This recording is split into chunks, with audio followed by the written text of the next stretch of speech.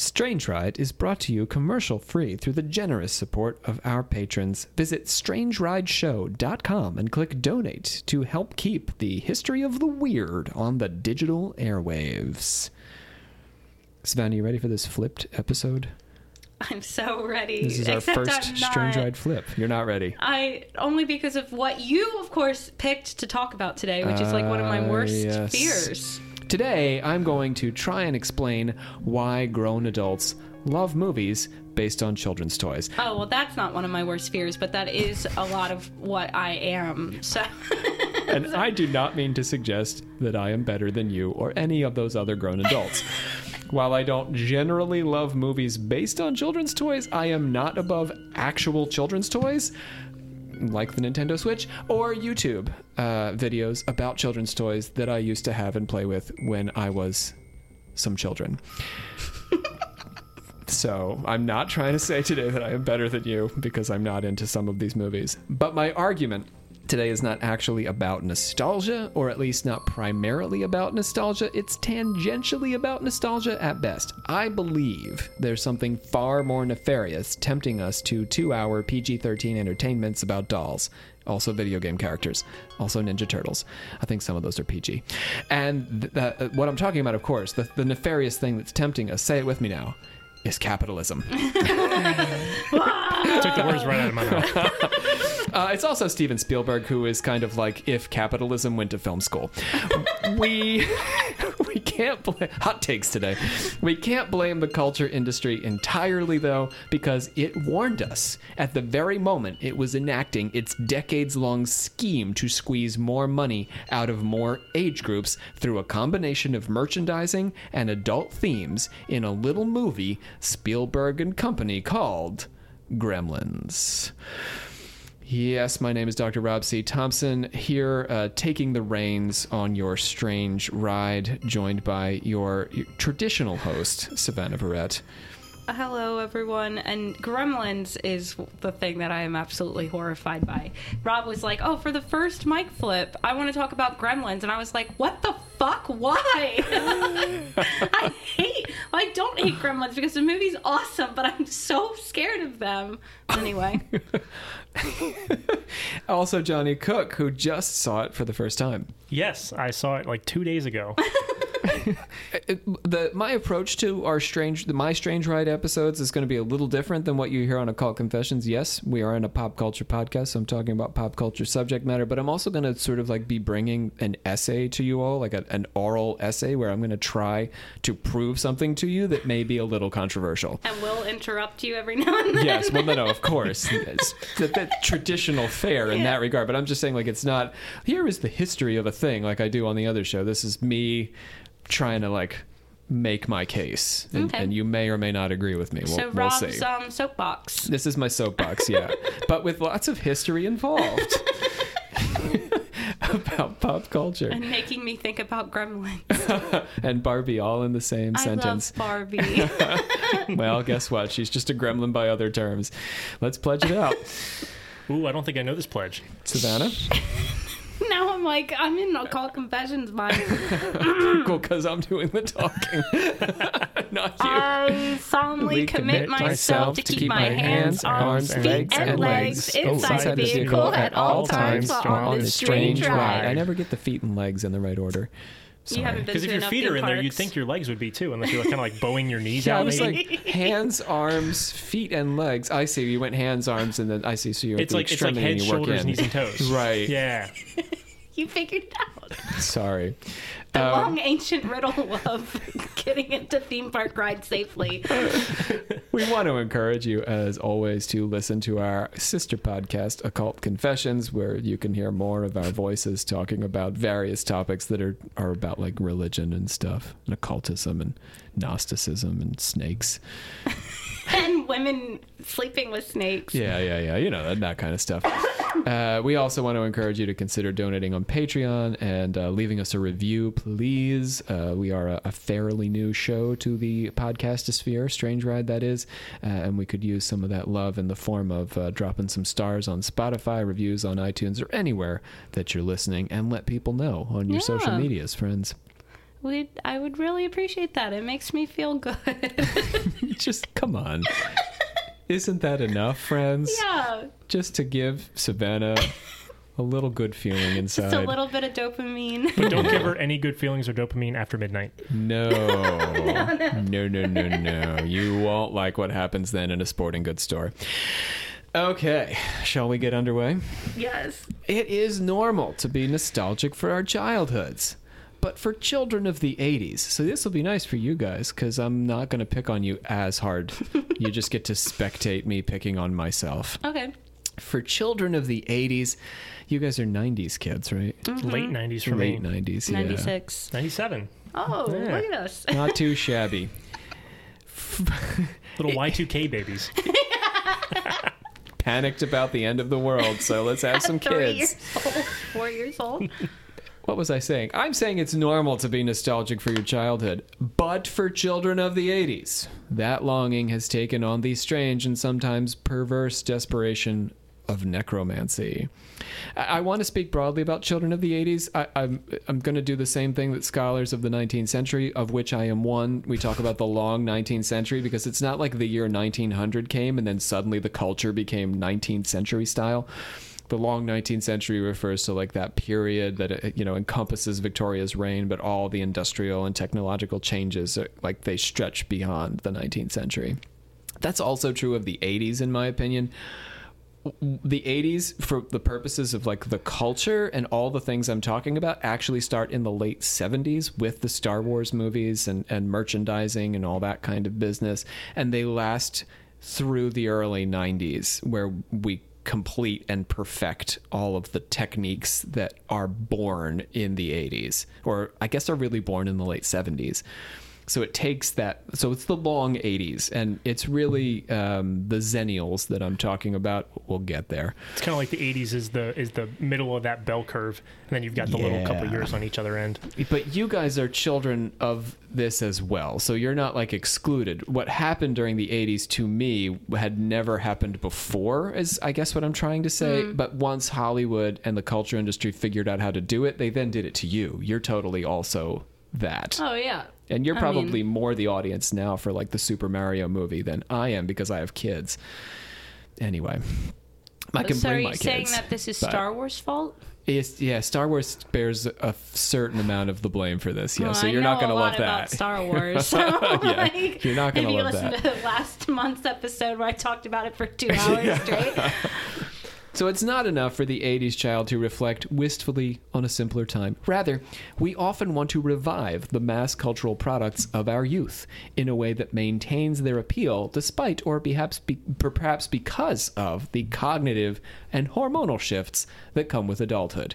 We want to have our childhood, but as adults. Okay. 80s children have done a decent job of keeping our favorite pop culture icons alive through the last 40 years, whether as creators or as hungry audience members, rewarding corporations for doing a lot of gazing backwards. The Teenage Mutant Ninja Turtles have been rebooted and revived in various live-action and animated forms. The Ghostbusters have changed gender and personnel. The Transformers have had multiple successful runs at the box office. Even Super Mario has gotten nostalgic.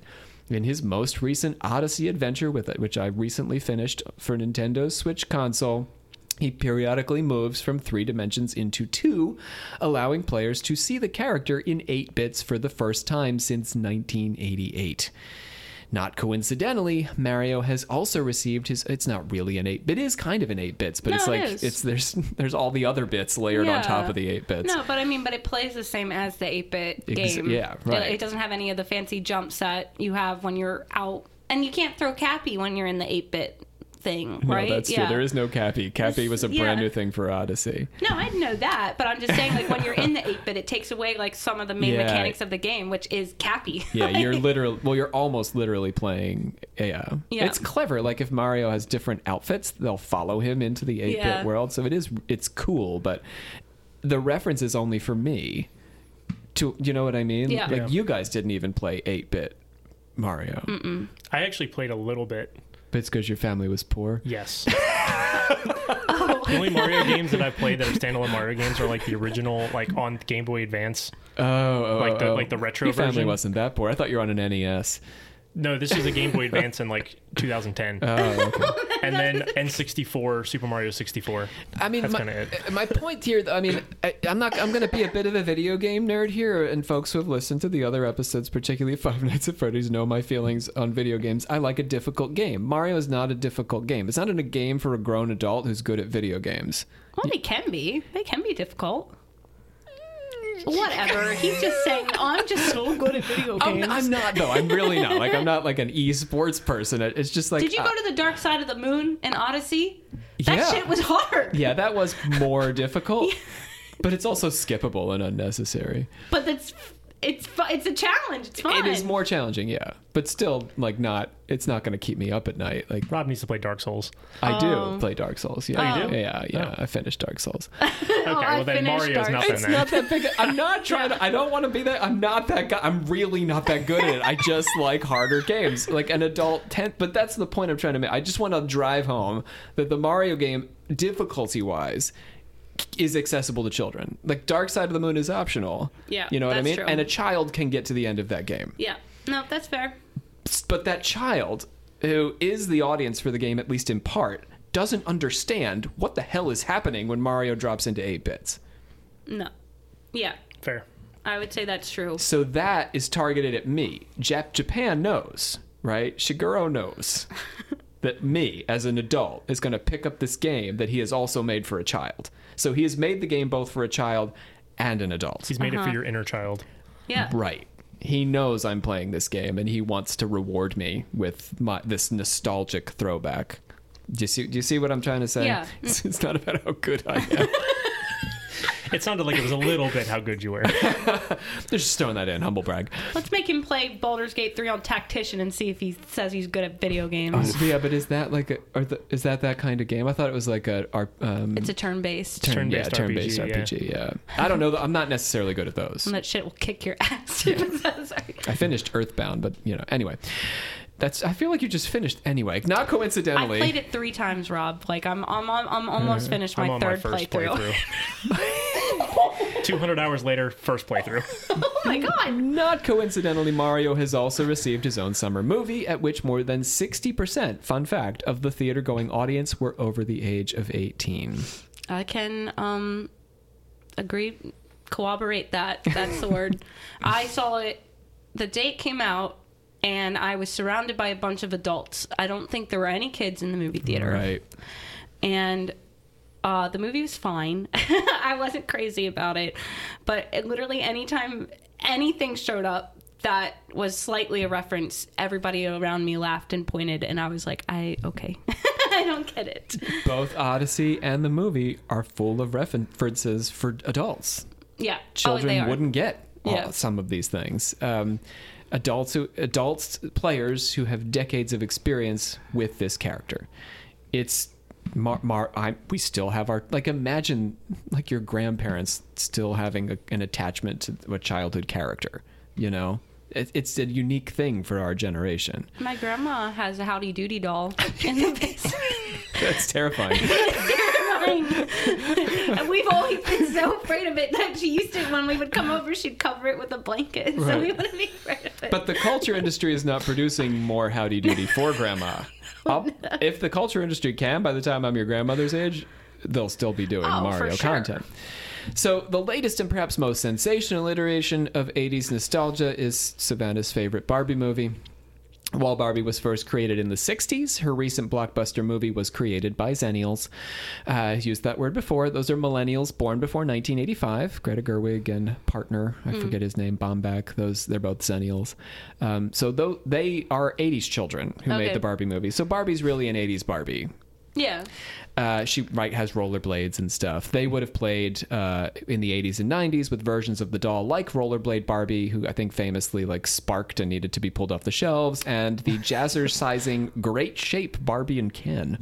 They actually, in the movie, they have a lot of moments where they cut away and they're like, this was a real Barbie, and there was like a one called like Grow Up Skipper or something where they move her arm up and her boobs would grow and make it bigger. Oh my God. And then they had a pregnant one named Midge, and everybody was afraid of her. Yeah. There was one called Sugar Daddy Ken, and he like looked kind of like a sugar daddy, but it turns out that like he just had a dog and the dog's name was Sugar. He was Sugar's daddy. Real dog. That was pretty awesome. It definitely did feel like it's interesting with that movie too, because it has a lot of humor of today, and it deals with a lot of the politics of today's politics, but it kind of throws it on its head, because like Barbie is starting to not become a perfect Barbie anymore, and they think it's because of the little girl that's playing with her is like growing up, and so she goes to the real world and finds out that it isn't the little girl that's playing with her, it's the mom that's playing with her, and the mom is depressed and shit, and that's why. There you go. Yeah, so because Greta Gerwig is playing with her in making the movie. Right. It's very self-referential, and it unlike Mario or the Ninja Turtles movies, which are appropriate for children, Barbie's PG-13. Yeah. And tells the story of a child's toy to an exclusively adult audience. So even though my daughter actually did see Super Mario, she had no idea what was going on because we don't play video games yet. She's only 5. Not that I started when I was 5, so I should probably get her going. My fault. Sorry. Apologies, listeners. I will get on that. But you can't let her be better than you, so. Right. No, I have to make sure she's at least crappier at video games for... I keep a step ahead. But here you are, right? This is a movie about a child's toy. That's what most baffled me about the movie, is that it was about a child's toy, but it was not made for children. Like, children weren't invited to the party. The political themes and all this, it's just too mature. It borrows its marketing strategy from the Marvel movies, albeit with very different subject matter. Barbie's incredible commercial success speaks volumes to the peculiar kind of arrested development that motivates us 80s children, but also 90s children's. We need to think no further. We need to think no further, by the way, than the bronies. Oh, we're bringing... Gotta bring in the bronies. Yeah, okay. A subculture of adult male fans of My Little Pony series, which started in 1981.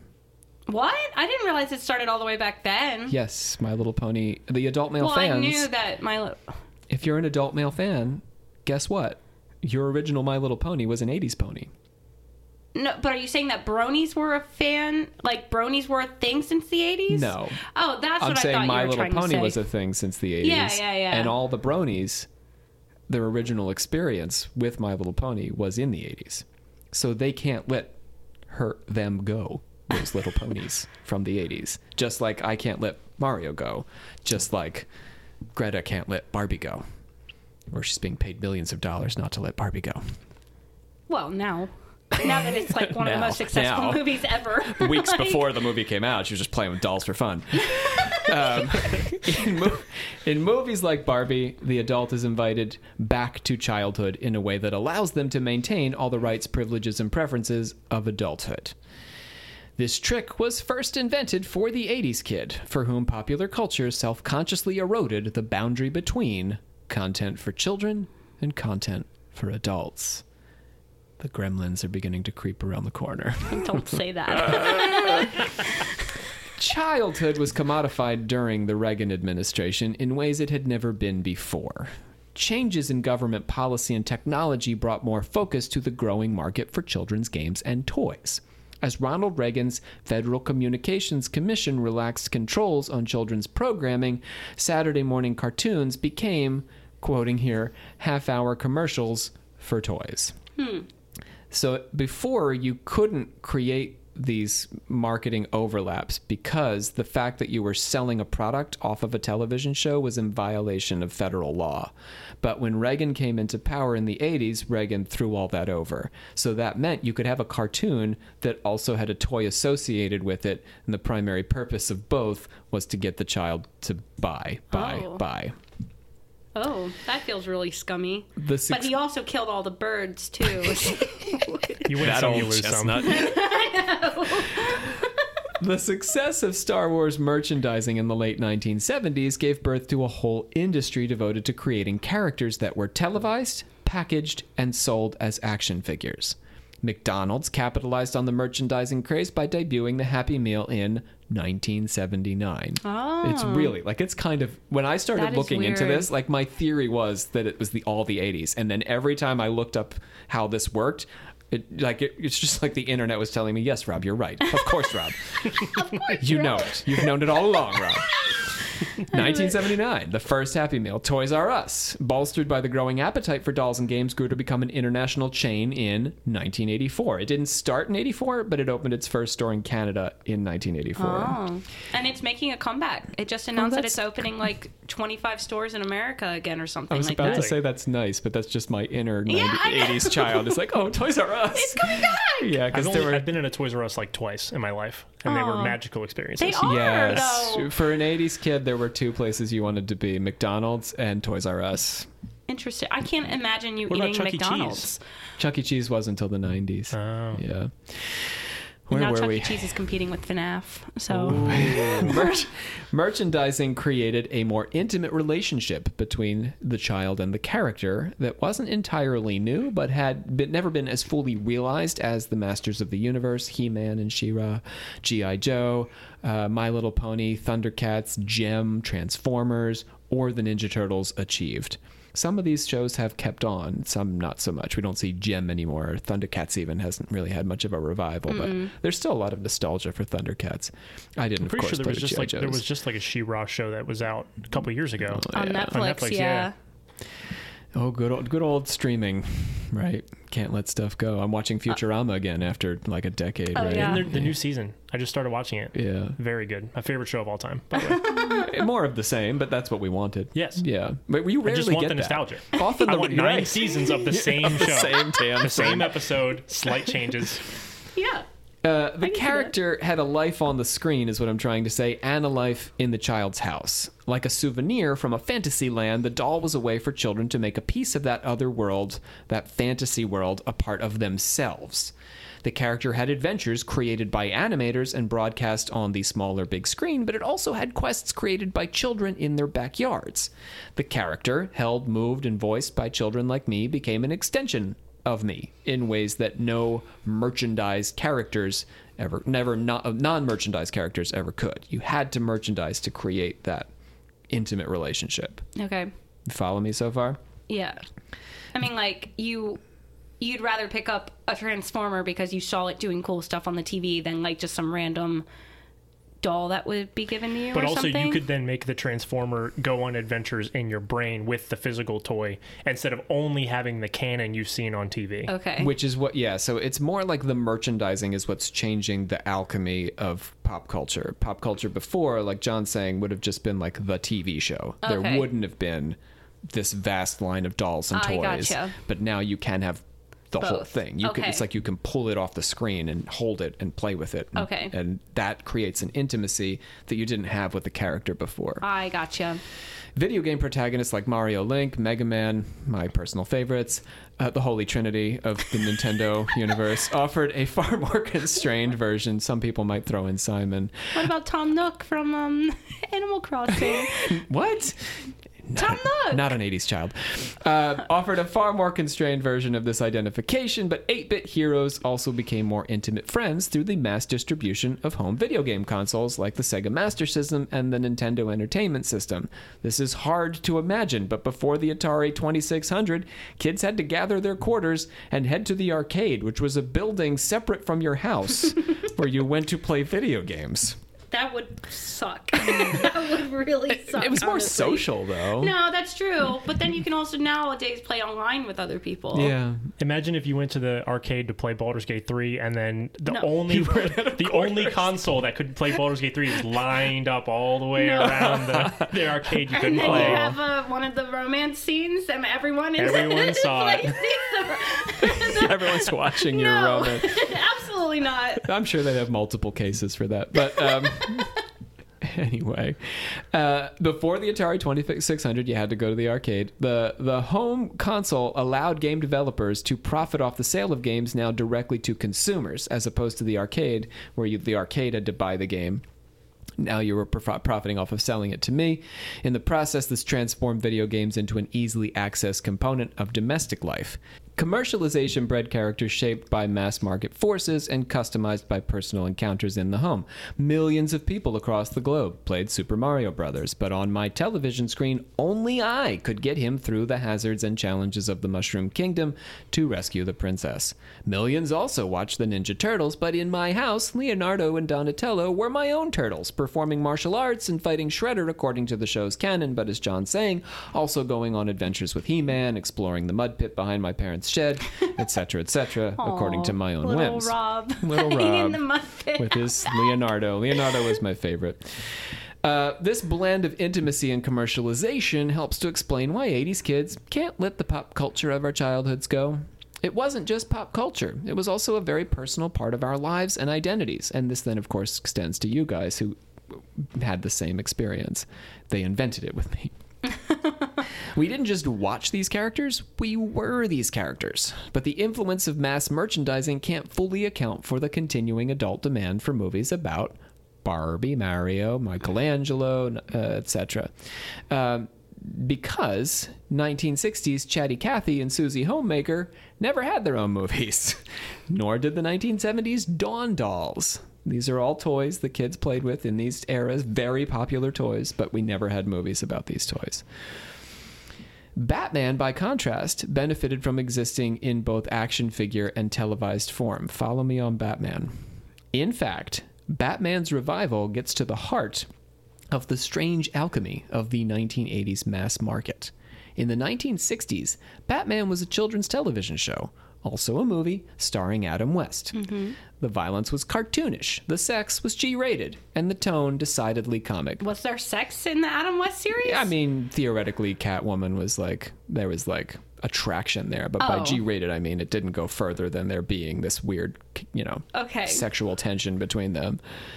In 1989, Batman returned in a PG-13 movie, directed by Tim Burton, in which Michael Keaton's Cape Crusader struggles with the childhood trauma. Did PG-13 exist by that point? It did in 1989. Oh, okay. We're coming for it. Okay. Don't get ahead of me. I'm sorry. I'm just thinking because I love that movie so much. That's one of my favorite movies of all time. Well, I'm going to talk about it a little more. So let me just compare, right? Uh-huh. So we have the 1960s G-rated, decidedly G-rated, pow, bam, like the literal words are on the screen. In 1989, Michael Keaton's Cape Crusader struggles with his childhood trauma of his parents being murdered, and he stops Jack Nicholson's Joker from committing mass chemical homicide. Yeah. Well, but not before he kills a couple people. Right. And you watch the news reporters die on TV and stuff. Yes. Oh, and then the parade at the end, and he's gassing all the people. Oh my God, that movie is crazy. Mass chemical homicide. By falling into a vat of acid. That's how the Joker became the Joker too. And the dude had to do plastic surgery on him, and he was the only way I could fix your face was to glue it into that smile that's horrifying. And shit. Oh, if you ever showed a child just that, it's so scary. I can still perfectly picture his hand slowly sinking into the vat of acid and shit. It's awesome. That movie is so good. Not G-rated, decidedly. No, it's definitely not G-rated. I mean, you watch Batman get shot at Bruce Wayne get shot at one point, and the only reason he survived is because he put a tray underneath of his shirt or something and stuff. But you watch him get shot. Batman, like 2023's Barbie, took a product made for children and matured it for an adult audience. Although the 1989 Batman was not marketed directly to children, McDonald's offered a Happy Meal featuring characters from its equally violent sequel, Batman Returns, a movie in which Danny DeVito's Penguin bites off a man's nose. And sexually harasses a bunch of women and tries to kill a bunch of babies. Literally kidnaps a bunch of babies and is going to throw them into a river or something and puts a bunch of missiles on penguins. That's kind of cartoony, though. But you said the original Batman with Adam West started with the TV show and the movie in the 60s, right? Mm-hmm. For children. 29 years later. So Barbie. Well, no, I don't know, but yeah. The adult Batman was 29 years or so later than the Adam West Batman. So they're literally marketing the same kids who are watching Batman in the 60s. It's marketed to them, right? But exactly also children. But that was to Tim Burton's objection. So the culture industry's earlier successes that same decade with movies that crossed child and adult audiences made Tim Burton's adult Batman conceivable and the subsequent Happy Meal inevitable. Burton objected, though. This actually ended Tim Burton's relationship with Batman. because he was producing Batman for adults, which I think was really only possible because of the history that I'm going through, because of Gremlins, that you could make a Batman for adults that was also for children, because he didn't want it to be. Tim Burton said this is not for kids. But then McDonald's got involved, marketed toys to children off a movie that was not for children. And they fired Tim Burton because Tim Burton had produced a movie that was not appropriate for children. You mean Warner Brothers had fired him? He was, yes, removed from the Batman franchise after that movie because... After the second one, though. Because of McDonald's. Okay. He had never intended for McDonald's to become involved in his movies. I got you. So the first one was not marketed towards children, No, then? it was for adults. But then they realized that kids liked Batman, and then they Of course kids like Batman. Well, of course. No, I'm not saying that. Batman was created for children, yes. No, I know. But that movie was not made for children. Right, but that's what's confusing. Throughout the 1980s, the culture industry perfected a method for taking adult products and making them available, or at least interesting, to children. Let me tell you a little story from my childhood. One of the girls in my pre-K class, who looked just like the robot daughter from Small Wonder, only without the apron. That's a reference for people listening, not you two. Yeah, I have no idea what that is. She had a father. Hey there, Hades kids. She had a father with a pair of VCRs at home, and he used to make copies of popular movies. She would bring those movies in for the teachers to show at the end of the day on a 25-inch television they rolled into the playroom on a cart. Because again, it's the 80s. Not a flat screen, kids. This TV has dimensions. I will never forget the day that she brought Ghostbusters to class. I will also never forget the fit my mother threw afterwards. At the tender age of 5, I had been begging... 5, right? Pre-K. Let me say that one more time. Yeah. Pre-K. When I was 5 years old, I had been begging my parents to see the movie Ghostbusters, a movie my mother would not let me watch under any circumstances. Because it is not for children. Given scenes like one in which Dan Aykroyd's character Ray enjoyed oral sex from a floating spirit, I absolutely see where Mom was coming from. I am not showing that to my 5-year-old today. The teachers protested to my mother that they'd only shown the appropriate bits, and I do remember them fast-forwarding through the movie quite a bit. But Mom pretty well shut down our classes' afternoons around the TV for the rest of the school year. I bet she was super popular in class after that. Right. They had no idea, and I bet she wasn't the only one who complained. I just bet. know that she was upset about it, and she said something. I mean, like, even some of the ghosts in that movie are scary. Like, the librarian at the beginning is a pretty scary-looking ghost. I mean, the Slimer's not. Oh, but the gargoyle things, they're scary, too. Yeah, at the end with that portal thing, that's horrifying. Gozer, like, in and of itself is kind of terrifying. Honestly, humanoid marshmallow, terrifying as well. Okay, but that was my favorite character. And the Sigourney Weaver plot with Rick Moranis, like, they totally have to bang in order to open the portal. It's just a lot. And then she's also, like, talking to Bill Murray, like, I want you inside me. Yes.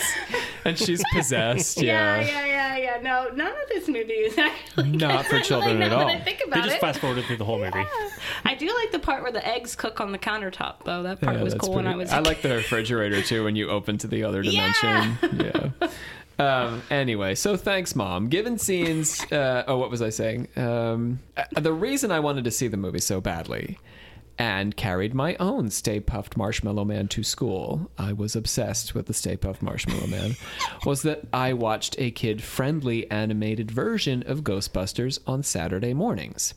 The show featured the exact same characters, the same converted hearse and fire station, and the same Slimer and Marshmallow Man. Even though I was a relatively squeamish kid, I'll admit, I collected the often grisly merchandise, including a skeleton that could trap Egon and Winston in its ribcage.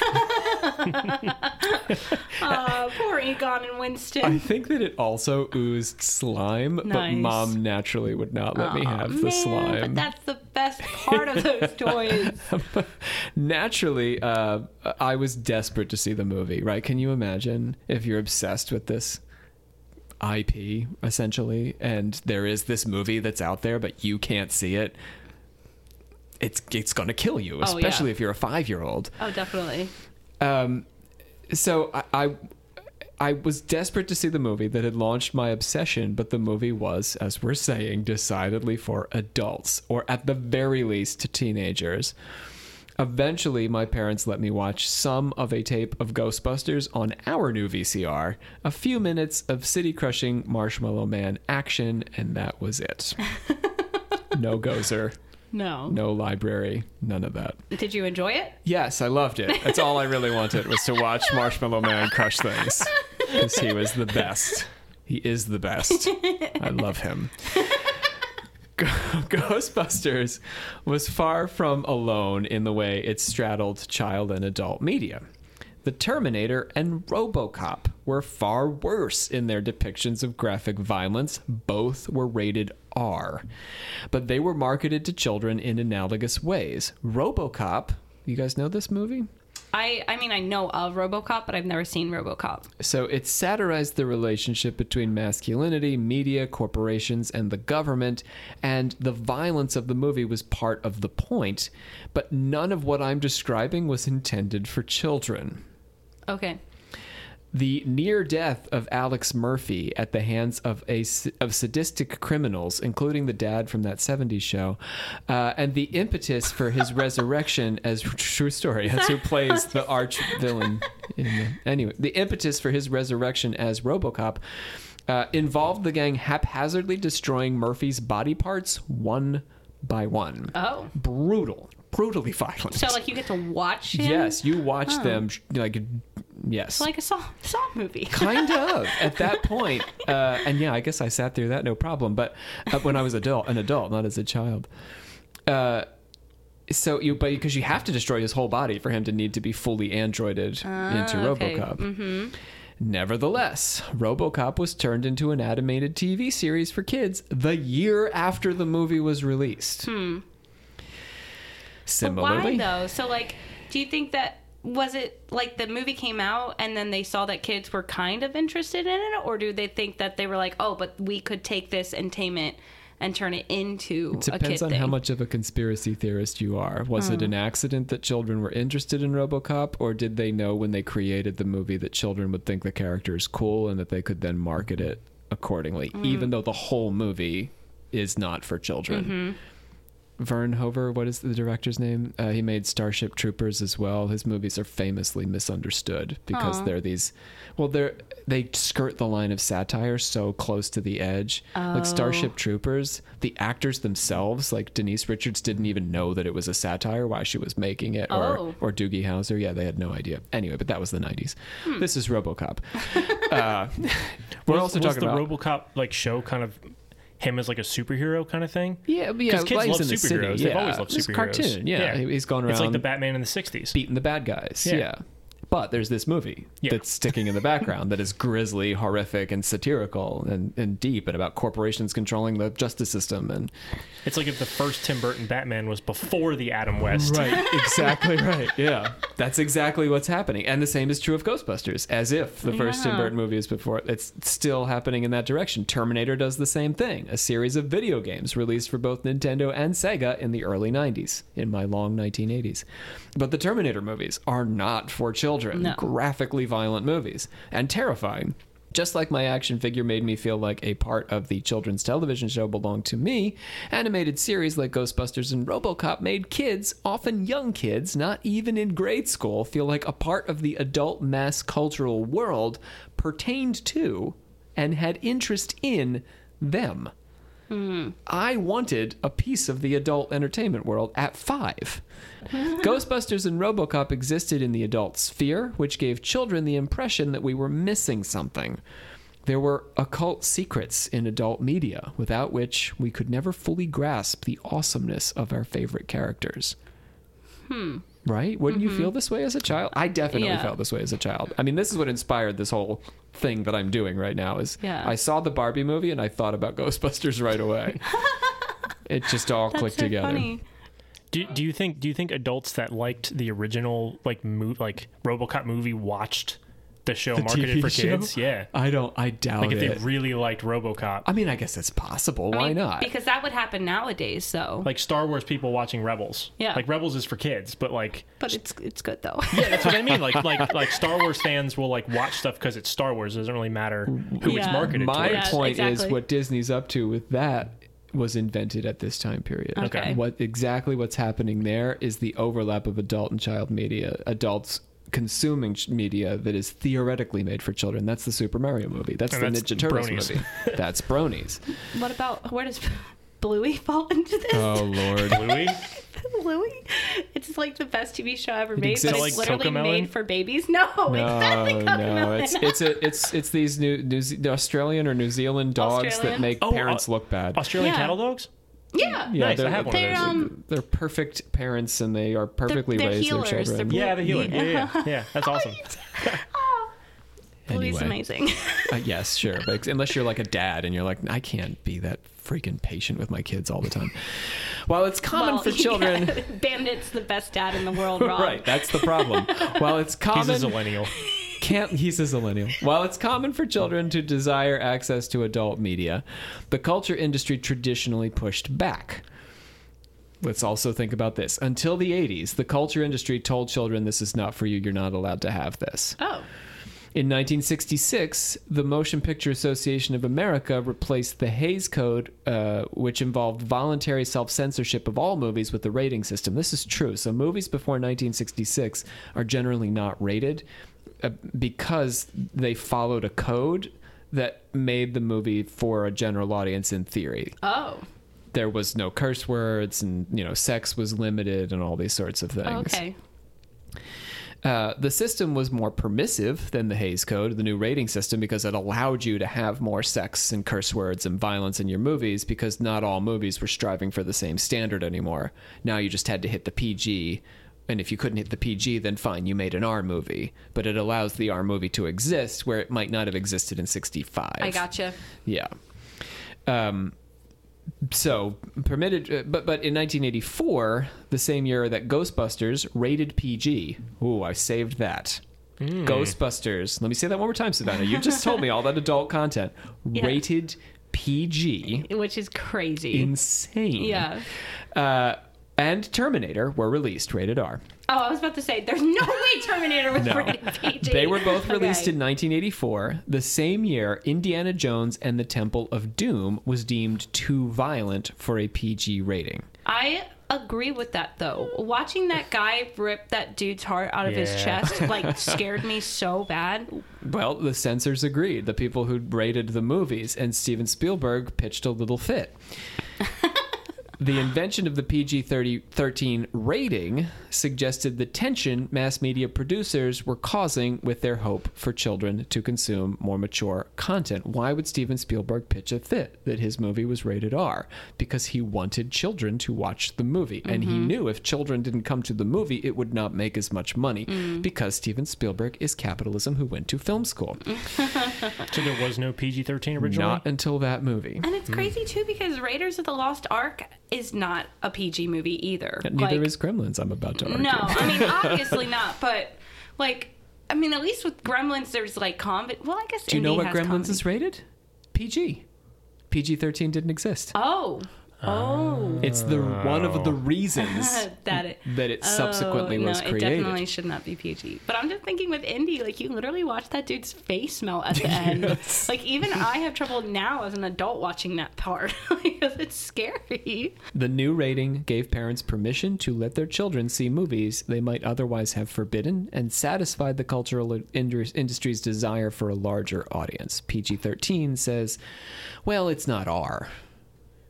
So it can't be that bad. Right. It's allowing Spielberg to sneak what is R-rated content into a movie that is not qualifying for PG. Interesting. Yeah. So is Temple of Doom the first PG-13 movie ever? That's my understanding. Interesting. Yeah. I mean, I guess to be fair, though, there is a difference between watching him cartoonishly rip that guy's heart out than like a Saw movie. Yeah, but the Saw movies were not even dreamed of in No, the 80s. no, but you're right. I mean, I guess if we're thinking You're like right. Hellraiser is a pretty violent movie. Oh, And in the Hellraiser. 80s, that was not a cartoonish ripping out of that man's heart. No, that you're was, right, though. Yeah, You're right, for though. the special effect. I mean, if you Yeah. think about Hellraiser and compare those special effects to... I mean, Hellraiser, I only just watched that like a year ago, and it's one of my favorite horror movies now, but so that movie good. is fucked Yeah, up. it's terrifying. Though I don't even know how they did the effects of the guy crawling around in the... Oh my God. It's so good. None of this is to suggest that the culture industry, particularly Hollywood, was wholly uncritical of its own impact on children. And now we're getting to the thing you've been waiting for. The industry expressed its misgivings in the genre, known as much for its disturbing images, as we're talking about with Hellraiser, as its conservative ideology. Also Hellraiser, right, where he's punished for his sins and for, you know, the cheating wife, and all these characters are punished. And it's the innocent daughter who comes out okay. Yeah. Remembering all these things. No, yeah, but like It's I'm... basic 80s horror movie thought process. The sinner is punished. It's always Yeah. the innocent that makes it out. Yep. But she was like tempted and shit She and was, stuff but like she that. overcame it. But you're right. I mean, but she did Got play out with the alive. thing. She did. She shouldn't have played with that thing. What is the fucking box or whatever? The labyrinth puzzle Whoa, yeah, thing? the puzzle, yeah. Yeah. What I'm talking about, though, is not that movie. I'm talking about Child's Play. In 1988, Child's Play... Hold on a second. I'm getting Child's there. Play. I'm getting there. We got to start with Child's Play. Child's Play, I'm going to spend a lot of time on Gremlins, so just give me a second. Okay. Child's Play told the tale of a doll magically possessed by a serial killer who went around slashing and murdering. Mm-hmm. The commercials and posters for Child's Play so disturbed me as a child that I took my Buddy doll and tossed him in the closet, refusing to take him out no matter how many times my parents asked about him. Wait, your parents bought you a Chucky doll? It was a My Buddy doll. It was No. not a Chucky doll. No, I know, but was that a thing before the Chucky movies? Correct. I'm going to explain. Oh, that's terrifying. I did not didn't know that. that. The resemblance between Chucky and My Buddy was no accident. In the movie, Chucky was a good guy doll. Oh, that's what it, yeah. My doll was a My Buddy doll. But come on. yeah. Good guy, My Buddy. And they were roughly the same dimensions. They wore roughly the same clothing. Wow. According to the movie's creators, Chucky was an amalgam of several dolls going back decades. And it is true that there's a doll in the 70s who looks almost identical to Chucky. But the My Buddy doll, like it was so... I gotcha. It was similar enough that it caused me nightmares. His immediate counterpart in the 80s was a toy commonly found in many little boys' bedrooms. Chucky wasn't created for a child audience, but his pervasive presence in the culture was difficult for a child like me to miss. I knew about him. Oh, yeah. In Child's Play, the toy had dark secrets. Even my little brother nowadays, I'm sorry not to Yeah, interrupt you. YouTube is kind of doing that thing nowadays too, where these like children content creators will be like, don't answer the phone. Don't answer the phone at 3 a.m. And it'll be like you'll see a YouTuber do it, and like Chucky will call them and then try and murder them. Oh. Like my little brother knew who Chucky was. He's like 12 now, but Well, like yeah, but when he was would know younger. who Pennywise was, Ooh. who is terrifying Yeah. and not anywhere close to being for children. But he knew who Pennywise was because these children YouTubers were like, "Oh, Pennywise called me at 3 a.m. and now I'm gonna die." Like, but then they portray it as this is real life too. So my little brother was like, holy shit. And you're a child, yeah. This clown could call me at 3 a.m. and I'm going to die. I mean, I guess, do they get views this way? I don't They do. understand the They do. motive. Yeah, The 3 a.m. thing has kind of become a meme now, but for adults, because adults are like, oh, that's so fucking stupid. But for children, they're like, oh shit, 3 a.m. is like the time that bad guys call you to kill you. I don't know, it's weird. I view the Chucky doll as a confession of Hollywood. It's confessing its sins. In the movie, the toy has dark secrets and poses an immediate threat to the safety of the child who is playing with it. This is a highly contrived scenario, right? With this, it's racist, like there's voodoo involved, and how a serial killer getting his soul into a doll, like it's just really insane. But it's a critique of its own incursion, of Hollywood's incursion into childhood innocence, or the culture industry. I can't really just say Hollywood because we're talking about animation studios going all the way to Korea. The 80s doll had become much more than a toy. It was an extension of intellectual property with not so secret links to adult media that, like Chucky, eroded the psychic barriers defending children from adult content. So I really read Child's Play as perhaps an intentional critique of that whole industry of merchandising dolls to children that are pulling children toward adult media, which will then really like suck out their innocence in the form of these images, like the YouTuber. That's really interesting. I've never watched Child's Play all the way through, or at least the original one. They released one like a couple years ago with Mark Hamill, and it was all about AI and stuff. I saw that one, but I'm in love with Mark Hamill, so that's the only reason I went and saw that one. I would like to watch it with that in mind. I feel like that would make it more interesting. Yeah, I mean, I think it'll adds a dimension to it, but the movie's so... It's not like you're going to find new things in it as a result. I mean, it's just sort of a straightforward plot. The opening scene is a serial killer running into a toy store, right? Yeah, I think so, yeah. Like that says everything you need to know about what they're trying to say about merchandising. But wait, there's more. Because I don't think Child's Play is at near the level of meta self-hatred as 1984's Gremlins. Which is credited alongside Temple of Doom for prompting the creation of the PG-13 rating after having been rated PG. So it's possible Temple of Doom was rated PG. I'm not sure. Yeah, you can look it up. So Gremlins cut to the heart of this mass cultural project. Despite its controversial rating, the movie was heavily merchandised and marketed to children. Let me just tell you about one of my favorite episodes of The Letterman Show. Temple of Doom is rated PG. Yeah, there you go. So it's Gremlins and this movie that caused the culture industry. Were they the last two movies before PG-13? I mean, they should have been rated PG-13 is the argument. The first movie ever to receive a PG-13 rating was Red Dawn. A speculative war film about a group of Colorado teenagers. Oh, this is when Russia invades and they have to... When did that come out? Mm-hmm. I'm curious how far after 1984. Yeah. When did that come out? Probably right away.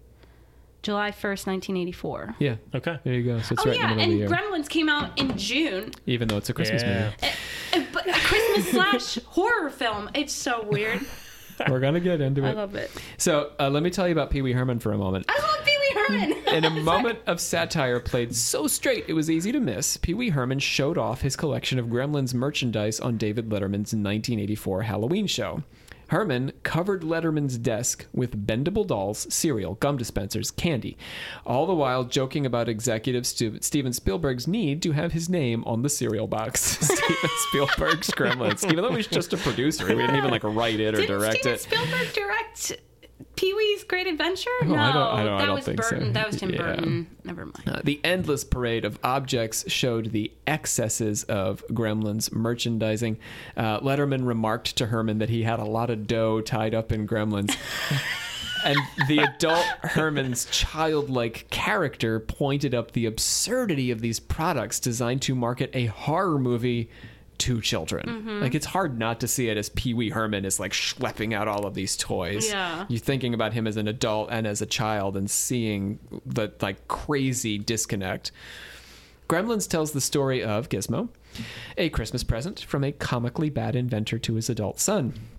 In his first moments on screen, the helpless, big-eyed, furry elfin Gizmo is cuddled by his new owner and chatters like a toddler. When Gizmo is accidentally doused with water, it reproduces asexually, and its offspring are the same brand of cute as their parent, but not the same kind of friendly. No, and they also were not nearly as cute. They also definitely designed them to look a little bit meaner. And they were not very nice to Gizmo. No, they were so mean to him. When he sees the new set of Gizmos, the inventor muses in a moment of... No, Mogwai. Right. A moment of self-incriminating meta-commentary, the inventor says, "I'll bet every kid in America would like to have one of these."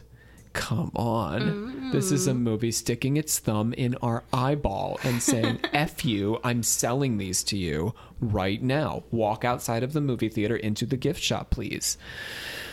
These new Mogwai are mischievous and manage to eat after midnight, causing them to form hideous alien-like cocoons. The Gizmos turned Gremlins finally emerge from their pulsing, oozing sacks, and the tone of the movie shifts abruptly from a quirky Christmas story to a grisly horror movie. We're talking about 40 minutes of this movie is a quirky Christmas movie. Yeah. And I still have like these images burned in my brain of the cocoons and how disgusting they look, and then the like pupal stage. Oh, Yes. I hate. Oh my god! It really like I can't think about it without it like filling me with anxiety. It's really bad. A science teacher is stalked through his classroom and murdered under his desk. Murder number Forgot one. about that. See, when I was a The kid, black man. They killed the black man. that they always do it first. Bastards. But I remember I rewatched it as an adult on Christmas Eve with my family. I thought I was brave enough to do it. Couldn't sleep that night because I was so afraid of them. I slept with my light on Christmas Eve like last year. But I remember watching that scene and being like, I don't remember this as a child, but this is horrifying as an adult. A housewife cautiously ascends to a gremlin-filled attic, kitchen knife in hand. Her son calls and tells her, Mom, they've hatched. Get out of the house. Remember, this was a Christmas movie, a quirky Christmas movie, 2 minutes ago. That released in July. No, in June. But Mom is resourceful. First, she kills one of the hideous monsters in a blender, then she stabs another to death and explodes a third in the microwave. A classic 80s trope. I hated that part. Those ones always scared me the worst for some reason, like with the yellow icing all over their face. They were eating cookies, but for some reason that part fucking scared me so bad. A fourth one is beheaded and its detached cranium fries in the fireplace. The gremlins go on to asexually spawn an army in the YMCA swimming pool. Another scene that has given me nightmares. Watching like hundreds of them walk out of the YMCA is literally burned into my brain. I think this is a powerful image, Savannah. It reveals the gremlins as a stand-in for mass culture and its considerable means of reproduction, which, as Herman demonstrated with his collection, had already been applied liberally to gremlins on screen and off. The gremlins are mass-producing. They have been mass-produced. They are a mass-produced product. This is their function. But they're not out for anything good. Just chaos. Sound like anybody we know? Steven Spielberg? I blame the YMCA. Yeah, it's the YMCA's It's the YMCA's fault. They need plan. to lock up their pools better. Another tonal change introduced arguably the most tiresome sequence in the movie, as the gremlins ran amok, comically killing the neighbors, drinking and smoking, playing inscrutable games with puppets. I literally had no idea what was happening there, and swinging from the ceiling fans. Well, and then like it seemed as if they were killing like every person they came across, but then the love interest who was at the bar, they were just like, yeah, you're gonna serve us at the bar now. Right. Because she's Like, innocent. yeah, Phoebe maybe. Cates. And also, like, were they paying her? I mean, like they seem to know how a bar Her works. monologue about her dad dying is the best part of that movie, though. It's so out of good. nowhere, too. And what did she say? She's like, "That's when I learned Santa Claus wasn't real." Yeah, when, like her dad's body is rotting in the chimney. So awful. So the creatures are finally incinerated by a gas explosion, spoiler alert, while watching Disney's first full-length animated feature, Snow White. Mm-hmm. I call this an insincere suggestion that the industry could rescue the viewer from its own assault on childhood with wholesome content. The gremlins are destroyed by Snow White.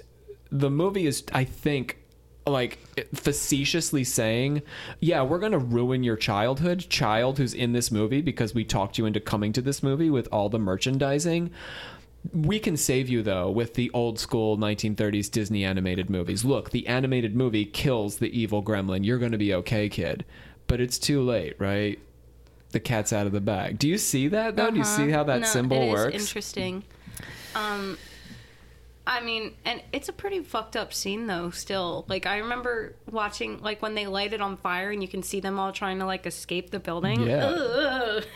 But we're not done. No, because Spike survives. Rather than a G-rated ending, the tone shifts back again to a horror movie as the lead gremlin attempts to massacre the protagonist with a chainsaw before being melted by the sun. Yeah. Poor Stripe. Oh, it is Stripe. It's not Spike. Oh, wow. Because he's the only one with hair. Yeah, he's got he a is. mohawk. He is. A funny story about Stripe, too. The second Gremlins movie takes place in New York. So when you go to New York, there's a lot of Gremlins merchandise everywhere. And when I was a kid, my sister, Alex, who sometimes listens to this, so hello, Alex. I'll see if you Alex. remember this. we were walking through New York, and she saw a gremlin bobblehead of Stripe, and she purposefully put it directly in my face, and it made me so upset that I punched her and knocked her to the ground. And my grandfather was like, "What is going on?" And like drags us down the street in New York City. And I didn't get in trouble because he was like, "How dare you show her that gremlin?" Let me do a little more close reading here. The poor quality of the inventor's products is a running gag throughout the movie, right? They work at first, says the mother, but then they start to go bad. In other words, the father is peddling junk the consumer is bound to regret purchasing, much like the gremlins themselves. But the whole movie functions in much the same way, promising a PG entertainment for children that turns out to be no such thing. 40 minutes in, parents suddenly regret bringing their 10-year-old into the theater. I'm wondering, like, have you read anything about, like, parents being like, "I regretted bringing my kids to see this movie"? I mean, I'm going to talk about some of the complaints that came, but yes, this is why the PG-13 rating had to be created. No, yeah, for sure. I mean, I just don't, because it's been around for so long now. At this point, I think. I was talking but to I still wouldn't show my kids this No, movie. absolutely not. I They can watch the first 40 minutes. They can watch the first 40. And that's how it ends. Yeah. Corinne would be fine with it. I was talking to my dad about it, and because he was like, "Yeah, that movie like literally traumatized me when I was a kid." Yeah. Like, 'cause, this is why. yeah. Because you, as a child, thought it was for you, and then it wasn't. At least Ghostbusters, I knew all along as a child that it wasn't for me, and I got to watch my 2 minutes and get out of Dodge.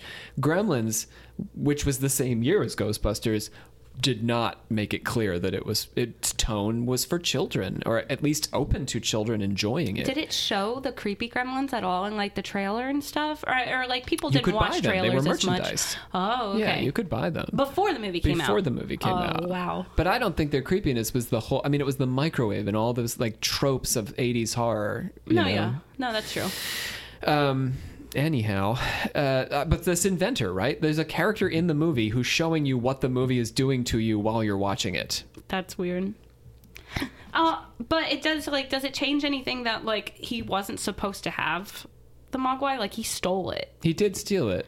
Like the dude was like, "You It can't doesn't handle change this." the fact that his products, like No, this running I'm gag, just wondering is... if this changes, like if there's anything to him being like, "I want to buy this for my son," and the guy was like, "You cannot have this thing," and then he takes Gizmo anyway. And imagines him as a mass-produced product. Yeah, He's kind of a villain in that way. Yeah, no, I mean, it's his fault that all those people died. But it's precisely what the movie is already doing to us and our childhoods. It's like, you can't have mass this murdering thing, our and then childhoods. the dude is like, Yes. no, but you can have this thing, child. Yeah, and you want it. Don't you want it? The producer's capitalist ambitions, like the inventors, trump any sense of responsibility to the public. In this way, the hideous gremlin was the true underbelly of the cute Gizmo merchandising scheme. The gremlins were cuddly and ugly, funny and murderous, straddling the genres of comedy and horror. Gremlins represented the culture industry, taunting its own consumer.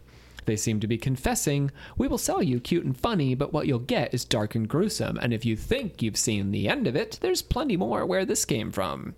Indeed, the movie's commercial success, finishing second to Ghostbusters at the box office, guaranteed that the formula Gremlins had established for profitability would be repeated again and again in ways we've already more or less discussed.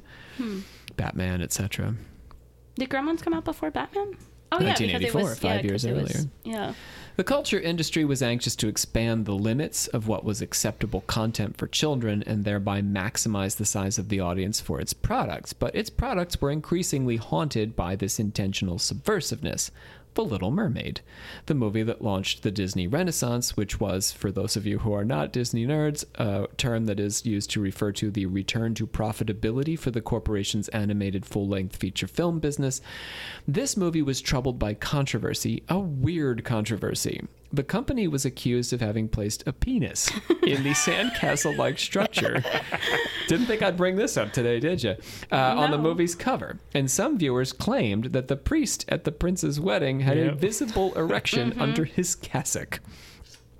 Although I think there's some proof to not the priest thing, but the penis. the penis. They're both. I mean, but the one on the cover of the movie, it wasn't necessarily like in the movie itself, but on the cover of the movie. Just on the cover, supposedly there was like an animator who was getting fired and purposefully did it. That's the legend. I've also read that it was not supposed to look. He just didn't know that it looked like a penis. Yeah. Which, fair enough, because honestly, I don't think it does that much. That was Disney's company line, is that the guy just didn't realize that it looked like a penis. Gotcha. So those were the perfectly innocent explanations for those incidents. They showed how boundary pushing, though, could come back to bite the industry. So people were looking. They were assuming that weird stuff was starting to happen in these movies. Walt Disney in 1930 was not worried about this. No. But in 1983, now that our hackles are up since Gremlins, parents are looking out for this stuff. Interesting. I'll tell you, the subtext of the movie, which, let me just be honest, let's just think about this for a second. The Little Mermaid, which featured a naked teenager rising from the ocean like a supermodel. Just think about that scene for what you can picture it right now, can't you? Her hair flailing back. Yep. She's butt-ass naked 15-year-old girl. Yep. 16, Rob. My apologies. She goes, I'm 16 years old. Sorry. But this invited viewers to see sex hidden under the surface. It's an obvious invitation because you're like an adult in the movie having weird feelings suddenly about a 16-year-old cartoon. So you're going to think, what is going on? What are they doing here? What is my children are here, right? Odd. Think about like Jasmine in her BDSM phase at the end of the movie. I have to. She's sexy enough, and then they make her sexier and chain her up. Because they put her in red. And there you are with your 8-year-olds. Yeah, no. We talked about this in the Esca episode. Right, I can't stop bringing it up. It haunts me. I mean, Princess Leia. Oh, yeah. And then the supposedly like George Lucas telling her that she couldn't wear underwear because there was no underwear in space or some bullshit. Apparently that's like a thing. That's true. Yeah, astronauts don't wear underwear. I've read that. That's not true. I was about to say, hold on a second. That's not true. That sounds like bullshit. They have like layers of clothing on. It's like made out of aluminum or something. For space reasons. Sure. In 1990, another story, the first Teenage Mutant Ninja Turtles movie ran into trouble in the UK when a government aversion to martial arts violence, which was kind of racist, led to the studio editing out some of the Turtles' weapons and retitling the movie The Teenage Mutant Hero Turtles for a British release. This is true. In the sequel, the Turtles didn't use... So also, we'll go back and watch the sequel. I think it's The Secret of the Ooze was the second one. I loved that movie. Notice how the Turtles never use their weapons. They don't use their weapons in the UK or America. They instead resort to combat with bare fists, baguettes, and sausage links. I don't remember that. There is a scene where Leonardo is in a net and he has swords strapped to his back and doesn't remove them in order to get himself out of the net. What does he use? His sausage? He just waits, I think. I can't remember how he gets out of the net, but he literally has the means to cut himself out in seconds. Mikey comes in with a skateboard and goes, "Cowabunga, dude!" Just like drags it. They throw pizza at each other. The public backlash to both of these movies was perturbing, but if I'm being honest, it did little to impact their profitability, and the industry was hardly chastened by this. The Ninja Turtles was second only to Batman in its opening box office sales, and The Little Mermaid was the first animated film to break $100 million in its initial run. People do love naked 16-year-olds. Well, that's not the only thing the movie has going for it. Prince Eric. It does have a Jamaican crab that may or may not be racist. And a fish that may or may not be a real fish. Yeah, that's true. About that. It's not based on any real fish. A random fantasy fish. But, it is a mermaid, John, so I guess we'll let him slide on flounder. The songs are good. Yeah, all right. Today, the industry's... but you also watch that traumatizing... So we do include the song where children who have been watching fish and falling in love with them all movies suddenly watch a chef carve them up and sing about it? Also, Ursula was kind of terrifying. She Right. was. Those little grass things, whatever she turned people into, that part always terrified me. Horrifying. Taking humanity away, But that's that not... song is a good song, though. The villain song? Yeah, the villain songs are always the She had best some songs. pipes. So, yes, she's also a great singer. Today, the industry's and audience's nostalgia for both movies have led to revivals, with the animated mermaid now being live action and the live action turtles now animated again. So, Which apparently the animated one was really good. I didn't get a chance to see it, but the live action Little Mermaid was fine. I hate every single one of the live action why Disney are we doing remakes. this? They're just always worse. And then they took like a movie that's an hour and a half and made it like 2.5 hours. And I'm like, I'm so fucking bored. I already know how this movie ends. I do not mean for any of what I'm saying to sound like a conservative critique or a call for renewed censorship. I only want to suggest the degree to which the culture industry's boundary breaking was a capitalist endeavor undertaken in pursuit of a larger audience. There's also, of course, exceptions. There was Jim Henson's whole phase where he tried to make movies for adults, but couldn't quite squeeze out of that audience. But Yeah. he didn't merchandise Dark Crystal. No. Or, I mean, it wasn't Labyrinth. really You couldn't have the David merchandisable. Bowie doll. No. Although apparently Mattel did create a David Bowie Barbie, 2 of them. I'm not surprised by that because his outfits, I'm sure they have like an Elton John one too. Well, Stevie Nicks just got one. That's Oh, why. yeah. But yeah, I mean, those movies are not in any sense marketable at all. I feel Well, like. you would think, but so Gremlins theoretically shouldn't be either. No, you're right though, and they are the creatures in Labyrinth are cuter than the Gremlins. That's Right. for sure. Yeah, I mean, I have such admiration for Henson. He was certainly a flawed human being, but I think he was very careful about merchandising and that kind of stuff because he was aware of his appeal to a child audience. Yeah. But in those cases, when he was trying to create those movies, he was not following a Spielberg playbook. He literally wanted to create a movie for adults with puppets. So this is my way of saying what I'm talking about is not universally true, even of 80s movies, but this was a technique that they developed in 1984 specifically based on what had happened with the Star Wars movies and then carried forward. And it's kind of interesting too, because like nowadays you see people like shitting on kids movies for being too kiddie. Yeah. And it's kind of like, but at the end of the not day, for you, man. it's not for you. And I agree with their arguments sometimes because they're like, well, kids movies don't have to be bad. And I'm like, I agree with that. But there are like people who are making fun of, like, I see people on Twitter yesterday making fun of Frozen and they're like, oh, Frozen's not very deep. And I'm like, because it's a fucking kids movie, for guys. children, It's you for guys. children. It's supposed to be mind blowing for the kid to be like, oh, the love was true sister love and not love between a man and a woman or whatever. Right. Like, it's like, I'm sorry for you adult that is not mind blowing, but it's not for you. Yeah. But that's the idea. We Yeah. think that this media, we've been fooled into thinking that there is no line between Yeah. media for children and media for Yeah. adults since 1984. The invention of the PG-13 rating had nothing to do with artistic freedom or a well-considered understanding of what children should watch, and it had everything to do with marketing. Who cares if the Gremlins are rated R, except insofar as you want to sell toys to children? And rated R movies always make way less than PG-13 and PG movies. Of course, Always. because you cut out that huge segment of the audience. The industry could hardly have been thinking so far ahead, but it ended up creating a generation of children predisposed to enjoy products that blurred the line between childhood and adulthood, and so would continue to enjoy the same products for decades. We're talking about Barbie, the Marvel Cinematic Universe, Super Mario, the Ninja Turtles, etc. This is what happens when children raised in a post-Gremlins culture grow up. And people, like, still to this day love Gremlins. I mean, like, not that you shouldn't, because, like, it does have its merits. Like, it is a good movie for adults. I'm almost praising its honesty. Yeah. It's an interesting critique of itself. Yeah. But I think that it's largely missed. And it's really interesting, too, because, like,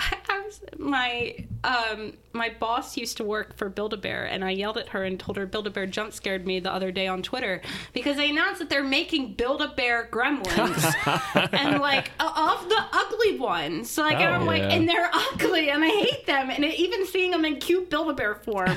And then we were talking about it, and I remember I love Batman, I love Lego.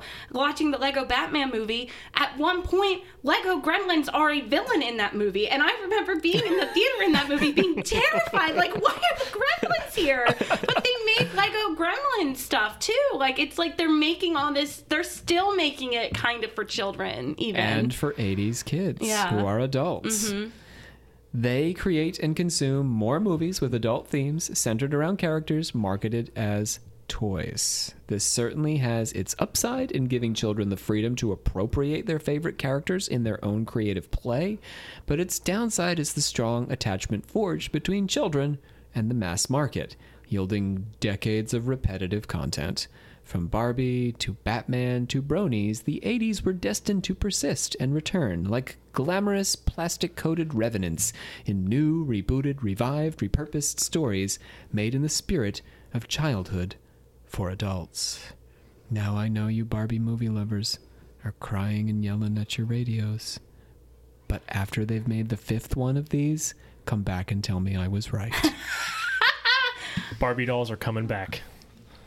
Barbie movies are coming back. This is not the last one. This is I like the far original from the last one we've seen. Animated Barbie movies. Those movies rocked. Princess and the Pauper. Oh, so that good. movie. They all had like this very The cat who like barked. straight up moral message, right?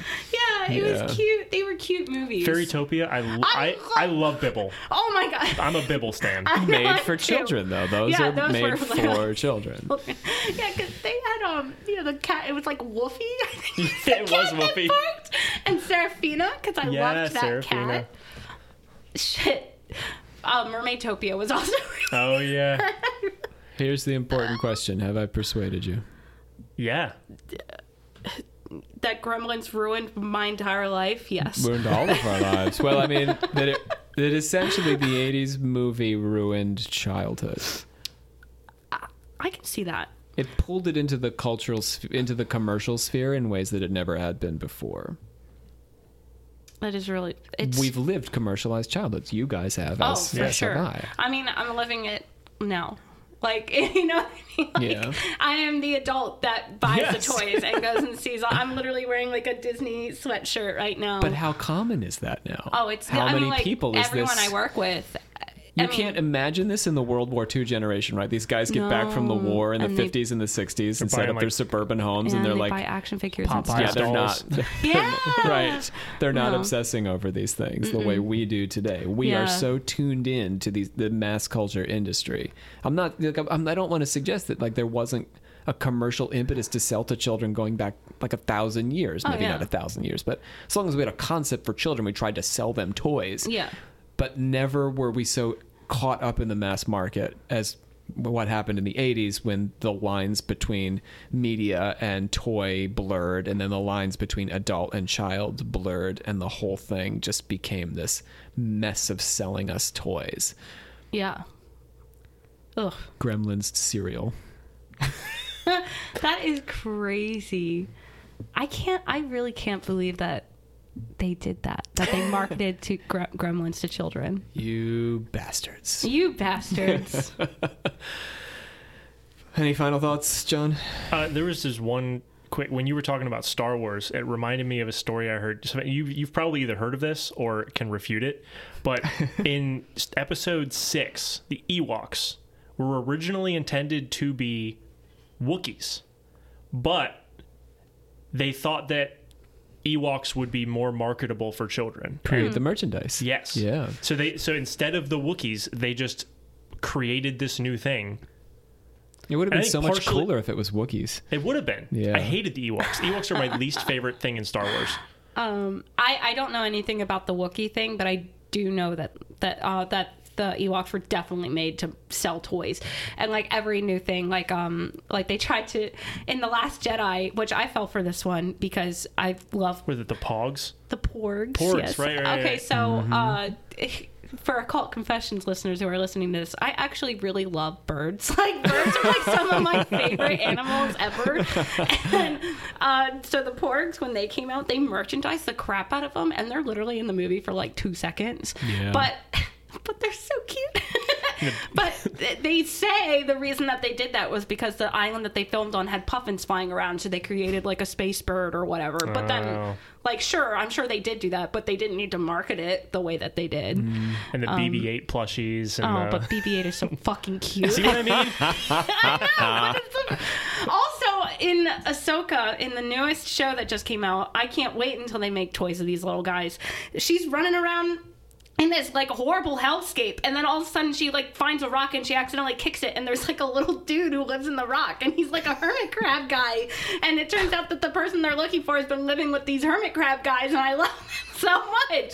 They're so cute. So like they're just really good at doing that in Star Wars. Here's another TV or movie series, I guess, that kind of fits this mold in, like Minions.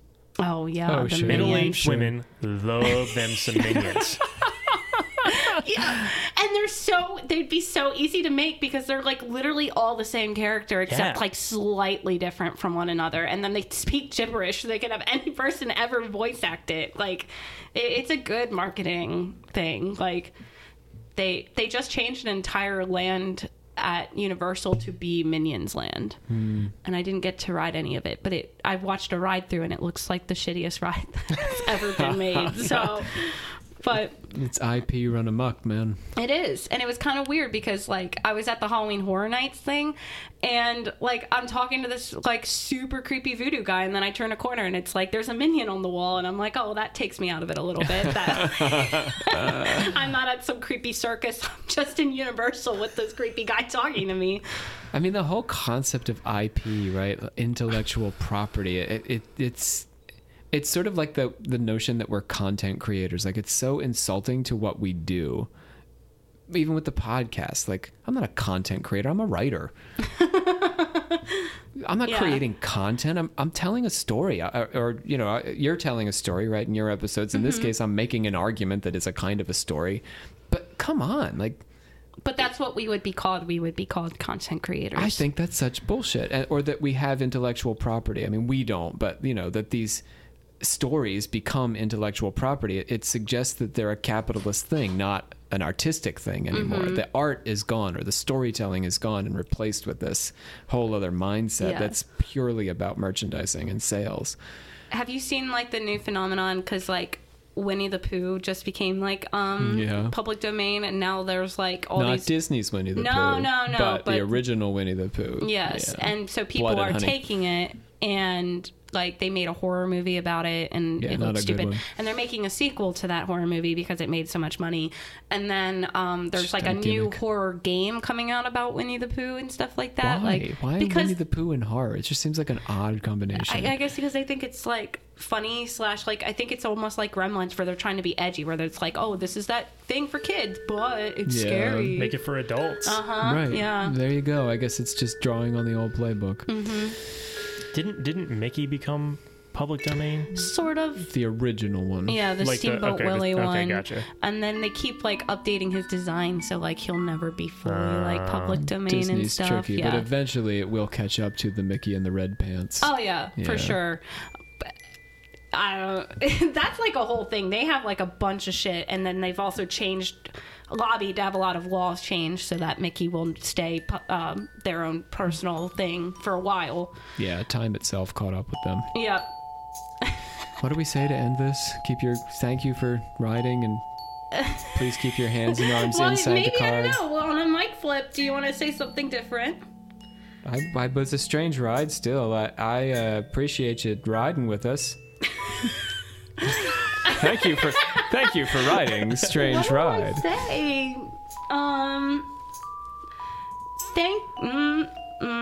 What do I say? Thank you for riding along with us.